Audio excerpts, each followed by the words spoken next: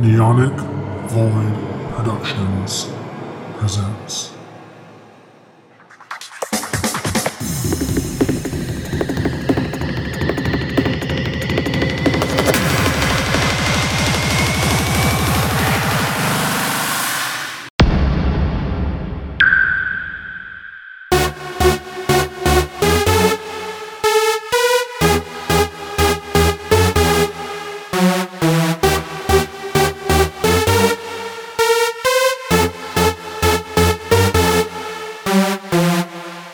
Hello guys, and welcome to the new podcast joining the Neonic Void Productions family, known as Weebocalypse, where me, Devin, and my co-host Katie talk about everything anime and weeby related. Everything under the sun. Anime, manga, comic books, waifus, husbandos. So sit back, relax, enjoy the preview, and if you like what you hear, join us starting March 30th on a Tuesday, and every Tuesday after that on Spotify, Apple Podcasts, and everywhere else you listen to podcasts. And see you starting March 30th on Weebocalypse. I was just watching cartoons, and I came across a little show called Sailor Moon. And I was watching this girl being a badass, stopping bad guys, kicking butt, and saving names. I was like, whoa, I want to be like Sailor Moon. She's so cool. And I had the dolls they used to sell. I bought the toy wands. I was really into it. And then eventually I came across Yu-Gi-Oh! And I was and I got really into Yu-Gi-Oh! I would buy the card games and whatnot.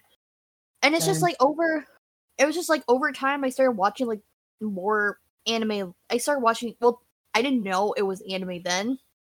I started watching more shows like that, like Naruto, Bleach, Dragon Ball Z, and whatnot. And just as I got older, I started really learning more about anime and manga. I used to go to my high school library all the time just to rent out manga, and I would just read manga in class. I would doodle my own little sketches.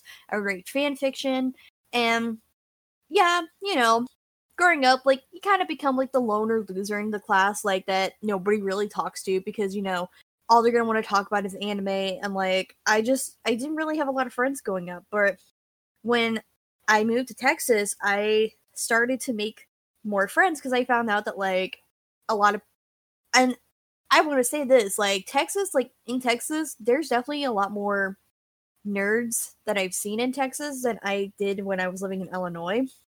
So Right? I started to get more friends, and they would show me more anime, and then just down the line, I eventually I started going to anime conventions, and just I just started really getting into this world because I liked I do like some of the people the shows, just everything about it is just it holds a very special place in my heart because it kind of helped me become the person that I am today.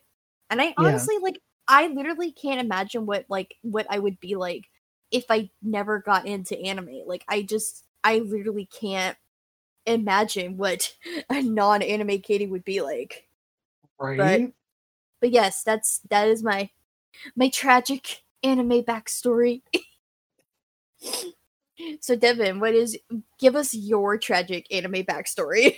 Oh my god, my tragic backstory of a closeted bisexual kid. Yeah. Buckle up.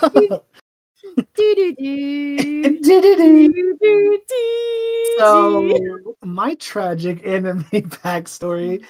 Like you, I grew up with some learning disabilities. Mainly one. Oh, I guess you could say two. I have dyslexia, hardcore. Mm-hmm. And I have there's a math version of that too, but that one's not as extreme as my reading. So growing up, reading was very difficult fucking thing for me. I could read a whole page of it, and someone would ask me, "Hey, what did you just read?" And I'd be like, "I have no idea.